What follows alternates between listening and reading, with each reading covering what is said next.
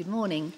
Our reading is from James chapter 3, verses 1 to 12. If you'd like a church Bible, please just pop your hand up and somebody will make that happen.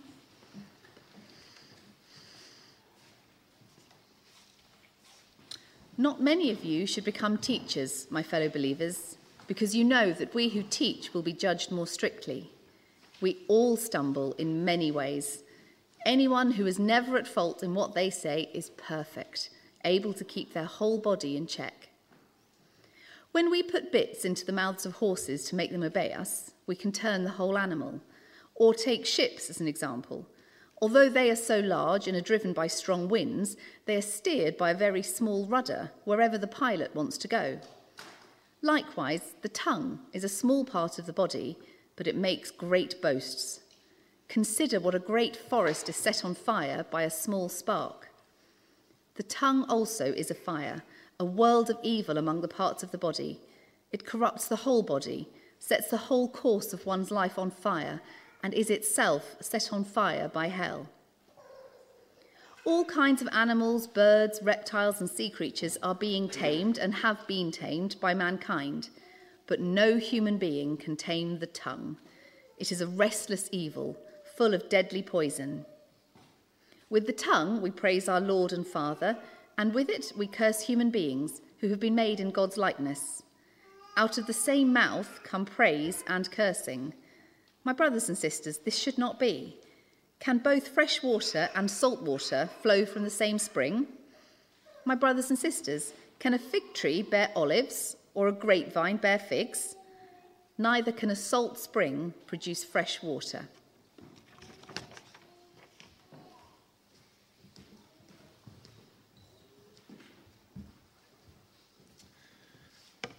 Well, let's pray as we come to God's word. Father God, you've told us that your word will be a lamp to our feet and a light to our path. As we're looking this morning at a path that is especially dangerous, at a path that all of us walk down every day, we pray that we would be people who would be willing to be guided by that light and that it would be keeping us safe as we walk down. Amen. So often when we come to the Bible, we're in a position of extraordinary privilege. The letters we read in the Bible are generally written to people who were in a worse situation than we are. These were new churches, of course. The faith was new. They had new church problems. They were figuring out what it means to come together as a community, figuring out who should do what. And most of the individual believers, of course, were pretty new to it as well. They were figuring things out as they went along. Certainly no one who read James's letter originally had read many of the other letters that we have collected for us so conveniently. On top of that, of course, the early church was often persecuted. A lot of the original readers of these letters would have been meeting in secret. They'd have been in fear of the authorities. And even for those who weren't, they were members of what was regarded as a new religion. Of course, we know that wasn't the case, but that's how it was seen. They'd have been treated with some hostility. Christianity was seen as a cult in those times. It would have alienated people from their communities, from their friends and from their families. So whether or not there was organised persecution, early Christians wouldn't have been comfortable. We're generally in a much better position than the people who read these letters. This morning's passage, though, is one of the very rare ones where, in my view, we're in a much worse position than the people who read this letter originally. James is giving instructions here on how to speak. And for almost all of his readers, speech would have been the only way they would have communicated on a day-to-day basis. A lot of his original audience would have been illiterate, or if they were literate, they were functionally literate. They would be able to read and write for their work, but they weren't writing letters for fun. They weren't corresponding with each other in that way. Their communication would have been limited to what they said, and it would have been limited to whoever was in earshot. That's just not the world we find ourselves in, is it? From the moment we wake up until the moment we go to bed, we can communicate, not just with people within the range of our voices. I'm speaking now to people who are not in this room, on the live stream. At the push of a button, any one of us can speak with anyone all around the world if we have their number. through voice calls or video calls.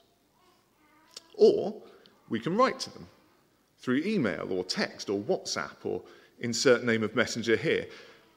And that's more dangerous because we lose tone of voice. We lose body language. It's much more prone to misinterpretation, although, as I've already demonstrated this morning, it's always capable of misinterpreting even a very clear gesture to stay on the stage. And of course, we can post our thoughts on social media for anyone who's interested, in which case it's in writing with all of the problems that come with that, and also it's out there forever.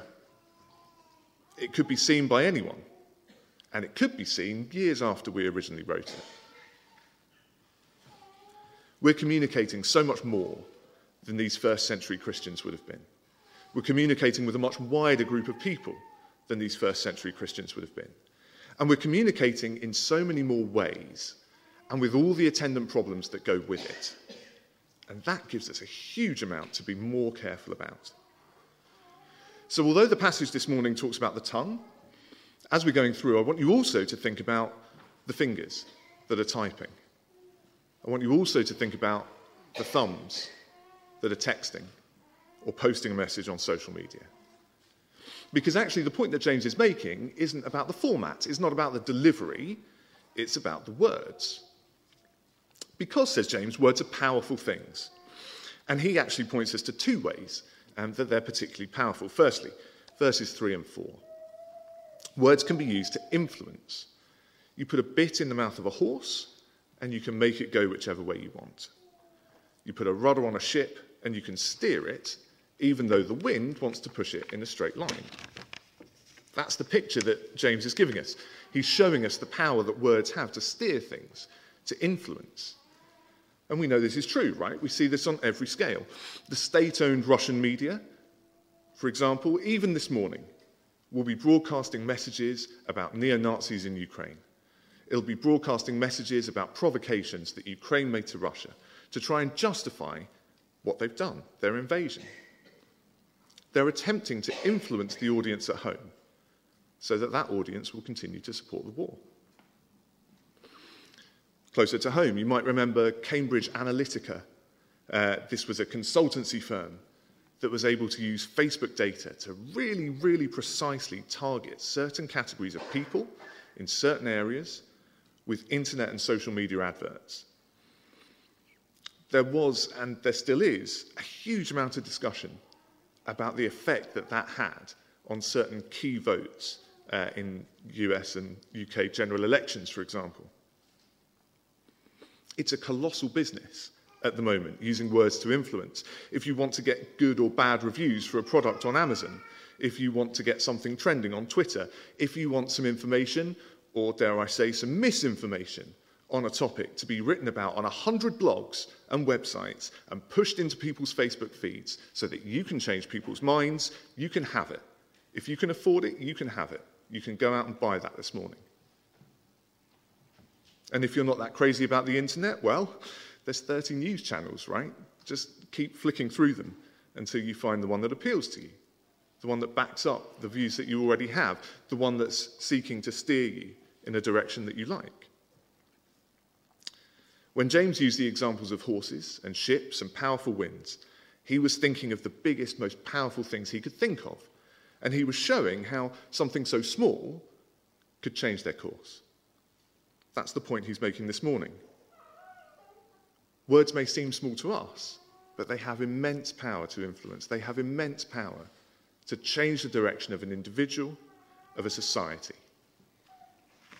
They still have that power. They're still just as strong as they were when James was writing. And now we've made all these incredibly efficient ways to deliver them to the people who are going to be most susceptible to that influence. So that's the first power of words. They can be used to influence. There's a second power that James points to in verses 5 and 6. Consider what a great forest is set on fire by a small spark.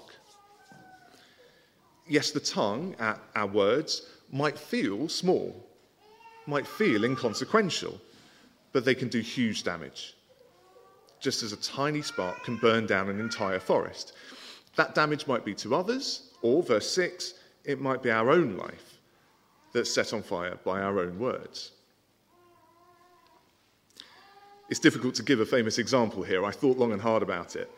But anything I say is very quickly going to get into areas where we don't necessarily all agree with each other. If I talk about a celebrity who got cancelled or lost a job because they said something, some of us might get hung up on our feelings about that particular incident. And that's not really the point this morning. Whether that was an overreaction, misunderstanding, justified, doesn't matter really. Let's take it away from the celebrity level. Let's think about real-life, day-to-day situations. Each of us may well know someone who has lost a job because they've said the wrong thing at the wrong time. We might know people who have blown an interview, lost an opportunity because of the wrong words. Closer to home, we probably do know people whose relationships with friends or even family have been damaged because of words that they've said. We probably do know people who couldn't resist making a dig about something at the wrong time. We probably do know people who, when they were speaking about something, didn't show the sympathy that was needed. And we probably do know people who, through the wrong words at the wrong time, have ruined relationships. If we're honest, there's probably people in our own lives who we spend less time with because of the way that they use their words. There's probably people in our own lives who we know if we see them, it won't be enjoyable for us.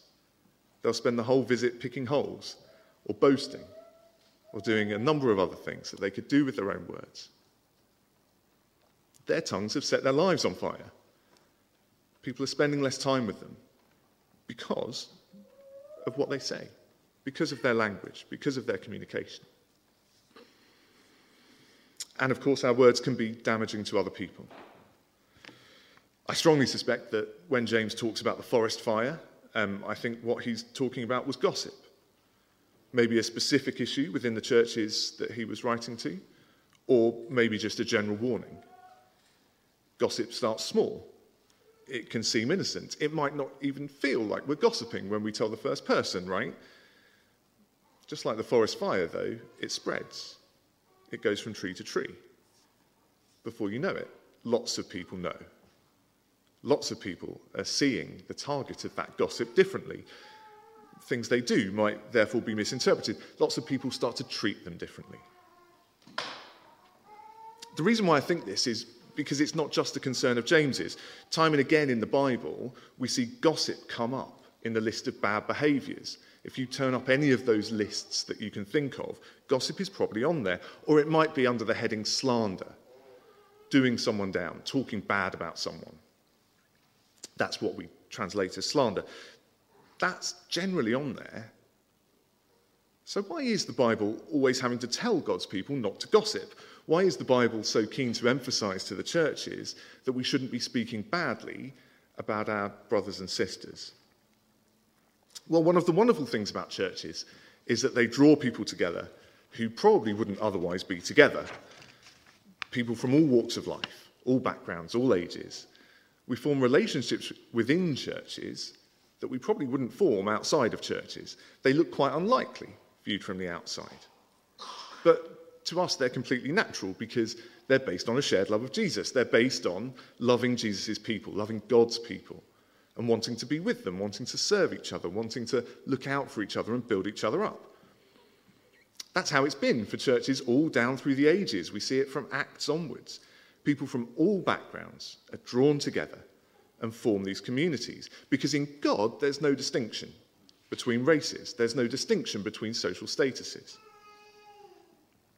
But sometimes we lose sight of God's priorities, don't we? Sometimes we stop prioritising God's people over our worldly concerns. And then we see the differences. Then we see the things that we don't like about our fellow believers. And that, I think, is why gossip is such a big concern within churches. That's why it's so easy for us to speak badly about our fellow believers.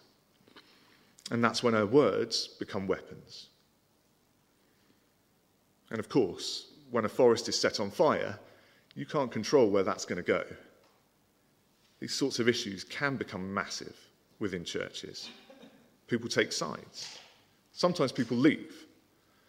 In the worst cases, churches split. So that's why I think it's such a big concern for James. That's why I think it's such a big concern for so many of the writers throughout the Bible. For the Spirit, it's a big concern. So that's the problem, says James. Words are extremely powerful, and we underestimate them.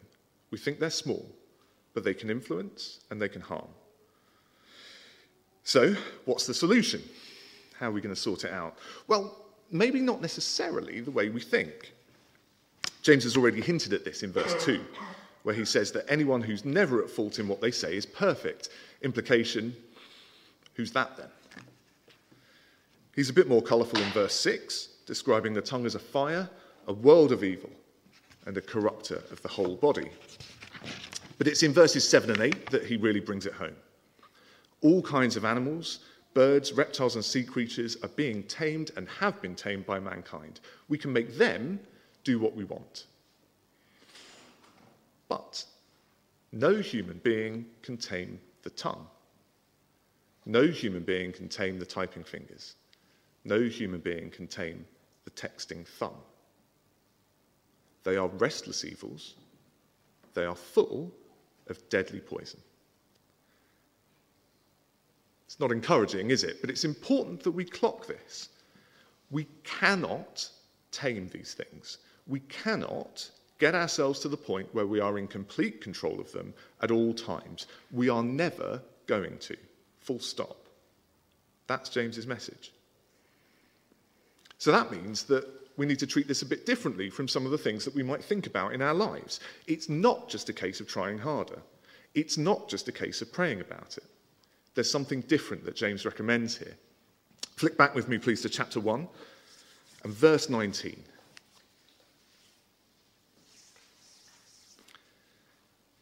Everyone should be quick to listen and slow to speak. Slow to speak. Verse 26, he makes the same point. Those who consider themselves religious and yet do not keep a tight rein on their tongues. Deceive themselves, a tight rein. That's how you control the horse. You stop them going with a tight rein. You pull back. It's our natural instinct to look at a passage like this morning's and think, well, I can do it. I can try. I can push on through. To look at the pictures in verses 10 to 12 and think, okay, more praise, less cursing. Got it. More fresh, less salt. Done. But James is saying that's impossible for us to do. We can't just decide to get it right because we can't get it right every time. We can't tame the tongue. Now, what James is saying is this. What we must do is accept that the tongue is dangerous. What we must do is accept that our words are powerful, influential, and we must accept that by nature we will use them badly. By nature, they will be evil. We must treat our words like the dangerous thing they are. We must tread carefully. Someone Natalie used to work with told us the story once, I'm not vouching for the truth of it, that she used to have a pet snake, a python. Unusual choice, but okay. Pythons are big snakes, as we know, and her flat at that time was quite small.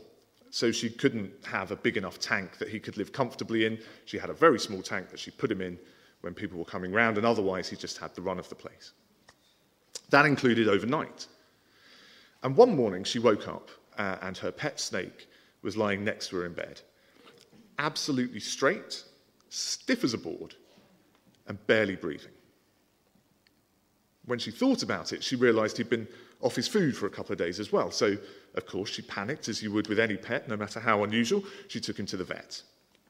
After a bit of examination, after asking a few questions, the vet told her that her beloved pet python had decided to eat her. Apparently, this is a behaviour common to snakes like this. When they spot something big that they want to eat, they starve themselves for a few days so that they can, work up the appetite. And that's why he'd been off his food. And then, genuinely, they stretch out next to the thing that they're intending to eat to make sure they're long enough to fit the whole thing in. There we are. Nat's colleague had been so comfortable with this snake. It was her pet. It was her friend. And it had never occurred to her that at the end of the day, it was still a wild animal, and it would eat her if it could. And I think that's where we are with our words. I think that's where we are with our communication. Do we really treat our tongues, like James says here, as a restless evil, as a poison, as something set on fire by hell? Are we really just keeping guard, keeping a close watch, allowing them out only under supervision, or have we forgotten it? Have we gotten a bit too comfortable? Do we feel like we've got it under control? Well, that's the challenge this morning for us, isn't it? Because there's no doubt that we need to use our words. There's no question that if we're walking the path God's laid out for us, we're specifically told to speak for a number of reasons. We have to spread the gospel, for one thing. And fine, it doesn't just mean speaking. The way we live is also important. But if we're living as witness to our friends, eventually we're going to have to tell them why we're different. We're going to have to tell them the gospel. We're also specifically told in several of Paul's letters that we should be using our voices in this context to build each other up. And of course, James himself in verse 9 makes it clear that we can use our words to praise the Lord, and we should. No one can be in perfect control of their tongue and always say the right thing. Fundamentally, our instincts just don't allow it. If we don't control what we say, we'll do damage to ourselves and to each other.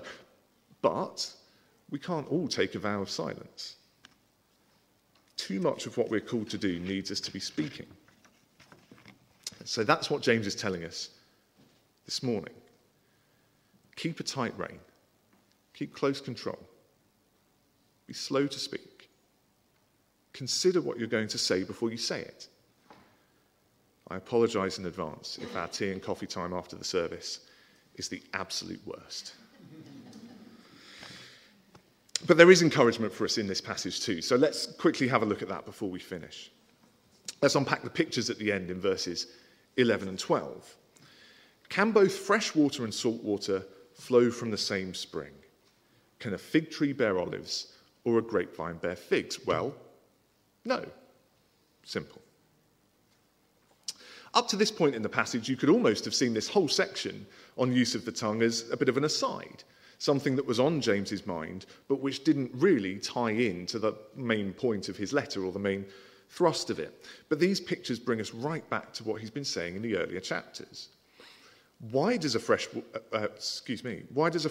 spring produce fresh water? Well, because under the ground, there's fresh water. Why does a fig tree bear figs? Well, because in its genetic code, it's a fig tree. It's a tree that produces figs. It's not a tree that produces olives. So that's the picture that James is painting here. The words we produce are the water. The words we produce are the fruit. They're a reflection of what's unseen. They're a reflection of what's under the ground. They're a reflection of the type of tree we are. In Matthew 15, Jesus said that the things that come out of a person's mouth come from the heart. And that's what defiles them, for out of the heart come evil thoughts. And we know from our previous sermons on this letter that James's main concern here is spiritual maturity.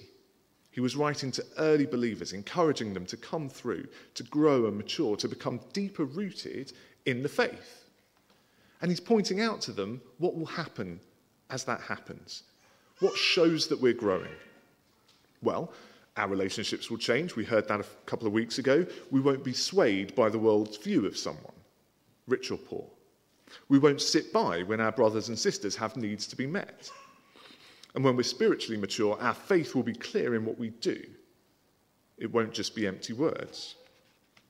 Now James is telling us this morning that another marker of spiritual maturity is how we speak. As our hearts change, what comes out of our mouths changes too. As we stop being a saltwater spring and become a freshwater spring, we will produce fresh water. Not perfectly, not every time. We can get more mature, but this side of heaven we're always fallen. We're always going to be imperfect. But as we grow in our faith, as the Spirit does his work in us, we know that our hearts change. The list of the fruit of the Spirit in Galatians is this: love, joy, peace, forbearance, kindness, goodness, faithfulness, gentleness, and self-control. As the Spirit does its work, as we persevere in trials, as we come through to spiritual maturity, those things will increase in our hearts. That's the promise. And what's in our hearts is what comes out of our mouths. So as the Spirit changes our hearts, it will become clear in the way that we speak. If we're speaking more lovingly, more joyfully, more kindly, more gently, it'll be clear. It'll be clear to us and to others around us that we're becoming more spiritually mature. I'm sure we're all thinking, even as I speak, of some of the more mature Christians that we've known, or that we know now, of the love and the joy that comes out of their mouths, because that's what's in their hearts. That's what the Spirit has put there, of how measured they are in how they speak when things get serious. Not jumping in, but considering what they say. Of how they listen to our problems and offer sympathy, rather than jumping in with something worse that happened to them. That's the promise for all of us if we're in Jesus. That's the Spirit working in their lives and helping us to grow in those ways. We'll be refined, we'll be improved, we'll be made more like Jesus. And as that happens, the way we speak will reflect it too. That's the reason, incidentally, for the warning in verse 1 about who should become a teacher. It's not about making sure we choose the right words when we teach, although, of course, that's a heavy responsibility, and that's why I bring my notes up with me. But if we're on the stage, if we're leading in a home group, if we're teaching children, if we're meeting one-to-one, whether we like it or not, whether we necessarily describe ourselves in this way, we're implying, to some extent, that we're spiritually mature. That's what we're saying if we're claiming that we're able to teach others. So if we're not able to talk the talk, if we're not aware of the damage that our words can do, if we're not treating them like the dangerous things that they are, then we shouldn't be in that position. That's the warning in verse 1. That's the higher standard, the judged more harshly that James is talking about. It's the same idea as we see in other letters when we talk about the qualifications for leaders and elders. We're meant to be models, to some extent, of what it looks like to be spiritually mature. And James's point this morning is about language. So let's wrap up. There are two things we can do to solve this problem of our words. It's not realistic to expect that we only ever say good things and never bad things. But it is realistic to do all the things that the Spirit encourages us to do to come to spiritual maturity and solve the problem that way over the long term. We can study God's word in the Bible. And as James said in chapter 1, when the study shows us what we look like, we can do something about it rather than walking away and forgetting. We can pray for wisdom, and we can commit ourselves to doing what that wisdom tells us to do, rather than praying for wisdom, and then we'll decide later on if we actually want to implement it or not. And as we do those things, as we mature, as what's in our hearts changes, what comes out of our mouths will change too. And while that process is going on, we can keep it in mind that these are not trivial things, these words. These are not as small as they appear. They're powerful. By nature, we will use them badly. We will damage ourselves. We will damage others. And so perhaps we can all add to our prayer lives, as the psalmist did. Set a guard over my mouth, Lord. Keep a watch over the door of my lips.